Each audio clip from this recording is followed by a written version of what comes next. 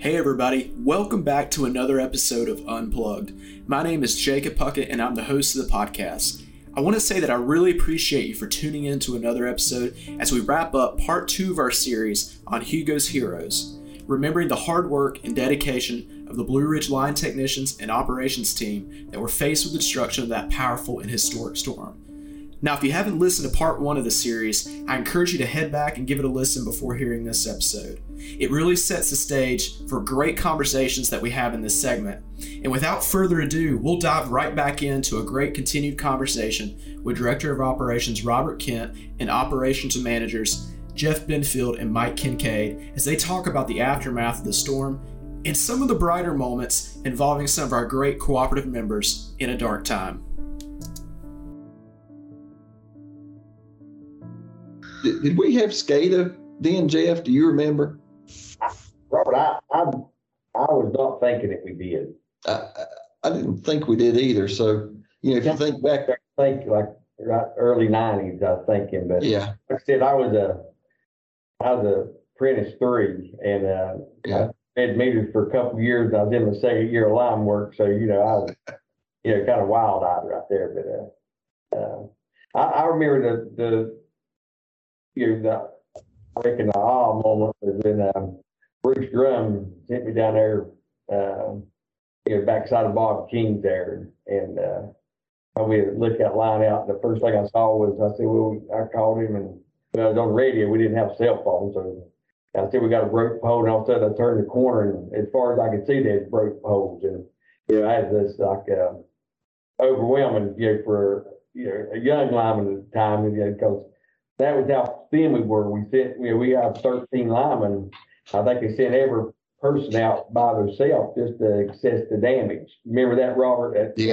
First, we got regrouped, and I go back to Shot Arnie again. He always said, "Okay, guys, we got to regroup. Come in, regroup." And when we did, we all went out separate. And you had meter readers, apprentice linemen, all the way to crew leaders looking at different lines and writing down everything that was down, broke, whatever. And then time we got back in, we realized what we had. And then, of course, you started getting crews in here. And I don't remember how many crews we had, Robert, in here, but they were hard to get, of course, from North Carolina because of the storm, but they eventually came. And I'll never forget, me and Larry Wagner and Eric Laws was in a service truck. But we didn't have all buckets in either. A lot of this was done by climbing. You had very few buckets back in '89, and we'd worked there for a couple of weeks. And this group from Blue Ridge Mountain come in, and they jumped out there. They was fresh, and we had about 10 spans down feeding off Ike Starnes. And they said, "Guys, don't worry, we'll hoop these poles." And Larry Wagner looked at me and he said, "What did they say?" I said, and they said it again. Larry said, "Well, let them do whatever they're going to do. So we're going to sit here and watch them for a minute." We decided to get some fresh people, but instead of climbing, they called it hoop the pole. So you really look glad to see the help come in when you've been out there 18 hours a day for 2 weeks or so. Always a good feeling. You guys are talking about, other crews coming in from other states, which I know, it's not something that you want to do because it's a sign that you had a really bad storm. But how long was the recovery for this storm? What was the time frame to the point where you say you could breathe a sigh of relief and feel like, we think we finally got it all back on, and I think we're good to go on this? I remember approximately 14 days is what I remember to getting the people, the residents with the power back on that could get the power back on. There were a lot of services down. It seemed like after the 14-day period, of course, we were still working the storm, but you would go out and, there'd be a lot of services torn down and people's meter hubs torn off their houses and things like that we couldn't hook back up. But I think by and large, we had most of our circuits back up and going, and everybody that could receive power back on in 14 days in Caldwell. And I know up in the mountain districts, they ended up coming down to Lenoir and helping out with the restoration process down here in Lenoir. So that's what I remember. Jeff or Mike might tell you a different story, but I think that's pretty close. For me, it was they sent us to Staircase Mountain. And when they got back on that evening, and we went back up through Gary's Flat, going back to the mountain, that's when I knew it was over with then. Yeah. Because that's the last place we ended up at was on Staircase of Worship. And that was like the staircase was back on the mountain too, instead of on the road. Yes, it was. I remember carrying my tools. It's a pretty good walk in there. It was. Because there was nothing on the road. And we had to carry our tools in to climb them. And some fertile poles back in there on the side of that mountain in a place too. And me and Robert were talking that day when you sent this out. Remember, like I said, after 14 days you had what you could have on, then another week you had this on, some of the more services on. Then all of a sudden you're just we had Toyotas or service trucks or whatever, and you just had a load of lights, and that's when you went back repairing the street lights. I mean, everybody was out there, and you were nice service trucks in Toyota. I think Robert said he's in a Toyota and going around repairing street lights, because it takes a while to repair everything. You get the power back on, but then you got everything else where you got services down and street lights to repair. Kind of switching around what we're talking about with the storm, I want to talk about more like personally. How are these storms for your families? Because I know you have to be away a lot, working during these storms. Do you worry during big storms like this, or do you, how do you balance the challenge of trying to get the power back on in a situation like that, with making sure your family's taken care of and making sure everybody's safe at home? Well, for us, every year we have a little get together at Christmas, our district, and we have the wives there. And I always thank the wives, because the wives have to be strong too. During Hugo, we was on Duke Power, so I couldn't get my own power back on. And my wife was at home with a 2.5-year-old baby with no power for a month, and we was away working. And you have limbs down, and some people had actually trees leaning on their house, and all that just kind of goes. You just have to lay it to the side. Babies at home, and they're without power. So without power, you're not getting baths because you got cold water, and there's a lot going on. So your mind's there, but you got to have your mind focused on your job. And the families do give up a whole lot on the linemen. When the phone rings, they're up and going, and they miss birthdays, and they miss Christmases, and you name it. They probably missed it at some point in time, but it's just not the linemen either. When big storm comes through like this, it's everybody at Blue Ridge that's working. It's not just one little group. It's the whole thing. Something I remember about Hugo, it rained so much after Hugo in the restoration process. A week after, we had torrential rains on like a Sunday, I remember. And you'd pulled on the hand line so much, or you'd worked with your hands so much, your hands had started cracking open. And so I remember putting Utter Balm on my hands and getting tube socks put over my hands, both hands, because my hands had cracked open so bad and they were hurting so bad from the work and just the wet weather that you were dealing with throughout this storm. Storm was bad, but after the restoration process, we just torrential rains for a week after, and it was tough conditions. You remember in September, it turned cold too. Yeah.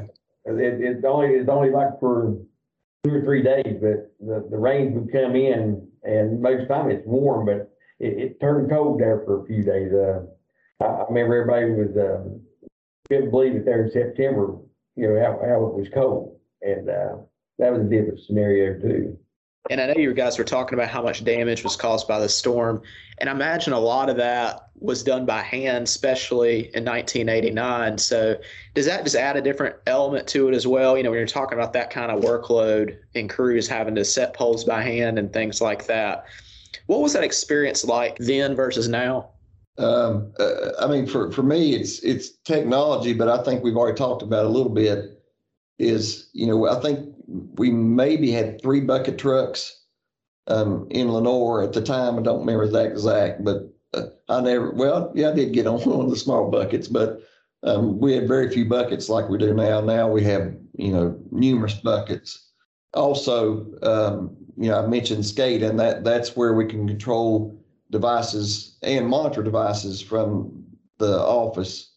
And we didn't have that in place that I remember at the time. So we really, like Jeff said, we had to go patrol the line. So that was a technology that is new to us. And then, if you think of 89, that's what, 32 years ago. And we have moved a tremendous amount of lines on the roads, or closer to the roads, whether it be 321 Highway Road Project, or maybe even Mike was mentioning Staircase Mountain. We've just moved a lot of lines on the roads and been more accessible.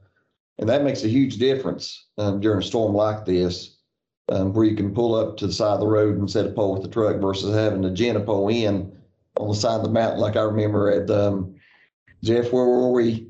At Kirby Mountain. That's back when the 3-phase used to go back on the back side of the mountain across them rock bluffs. And and two, Robert, then with up there, like you said, hand digging, and now we have track machines. Right. And if the track machines gone, we still have track hose, so we can use both those to set poles with now. Where used to you had to kind of just tie ropes together if you're 300 or 400 foot away to get it in there. Then you had to hand dig it and hand set it, and the equipment has helped as much as the technology. The technology, keeps you from running back and forth, where they can operate the breakers and stuff from the office, and the equipment, it relieves you a whole lot of your back. Your back feels better at the end of the day when you got a track machine versus snap diggers. Mm-hmm. Well, actually, when we came to Caldwell, Jeff, to help down there, Bud Files was with us for 2 or 3 days. Yeah. His backhoe setting poles. Yeah, Bud Paul, he's a member, Jacob, and he was a real asset to us. We have him and Mike Willis and some of them back in the day when we didn't have track hose. They had backhoes, and they'd come in and help haul poles and dig holes for us. And so members get involved too in the storms. You use their businesses. We have people on our system. We do the rural country, of course, and they have different equipment back then, and we've always helped them out, or they've helped us out. And then too, if you're in a place, a lot of times they'll let you borrow your 4-wheeler, where you ride a line out or haul material in. So, the members come in play too. They're wanting power on, and we have some really good members out there that say, my house is open, take what you need. So a lot of times we utilize that and borrow some 4-wheelers and different things to get in some of these poles. That's awesome. That's something you don't think about very often, is thinking about how the members rally together during this. And that kind of just speaks to the whole cooperative nature, really. It's just different at a cooperative. It's different when you're a member of a cooperative, and we're all a team. We're all trying to help each other out. So that's an incredible testament and story to that storm. And I guess it kind of leads into my last question for you guys. What were your lessons learned from the storm? What would you bring to future storms because of that one storm? Did anything in your mind or your mindset or the way you work change because of that specific storm in Hurricane Hugo? I reckon a lot. The lesson is, we kind of stay focused on planning when you see one come in. Like Robert said, Bob Moretz did at the end. Now we have different people watching the weather, and it's real good. We always try to stay prepared. Every day. Not a whole lot changes. You're just checking hand coils of wire, and this time of day right now, with the COVID, you've got to stay on top of it. Make sure you have materials, because materials are just not readily handy like they normally are. So right now we're trying to make sure we keep our warehouses full, because if you have a bad storm, you start ordering, well, there's not there. So just planning, probably. Yeah, I would agree with that. I think, lessons learned from that storm is, it's important, Jacob. We take the linemen, we do our things and prepare, but also the hotels for the people coming in, the meals that are made. I think if I remember back, it's been a long time ago. I think I actually gained weight during Hugo because of all the food that was given to us by our members. I remember an instance where, tobacco used to be a big crop in the Grace Chapel community, and, they were drying tobacco right at that time, and they had their dry kilns, and they depended on electricity to run the fans to dry the tobacco, and they were right in the middle of that, and this thing hit, and that's their livelihood. They work for that, and so they all got together and came up to Blue Ridge and met here, and so we decided to make an effort to go out and just get the tobacco barns back on. There was a lady who came down and gave us some fried apple pies she'd made on the wood stove, and I was putting the truck back up. We got the tobacco barn back on, and Vernon Green said, "What are you doing?" And I said, "Well, we're going on the next." And he said, "No, we're not." He said, "We're getting this lady's power back on." And she was the one that gave us the fried apple pies on the wood stove. So I think just the coming together of the community of Blue Ridge as a whole, from the front office to the corporate office to everybody, had to come together. And so I think for me the lesson learned is look around within the company and and use everybody. Everybody wants to help. Everybody's got something they can do, and to be sure not to leave somebody out. But normally you just have to ask, and they're very willing to do whatever you ask them to do, whether it be deliver meals or whatever. So everybody wants to be a part of it, and everybody can be a part of it. And we've also talked about the community. So it's coming together when you have a major event for the good restoration. As always, thank you for tuning in to another episode of Unplugged. I really encourage you, if you like this episode or any of our episodes, to hit the subscribe button so the podcast come directly to whatever device you're listening to us on immediately when the podcast episodes are released. And until next month, I'm your host, Jacob Puckett.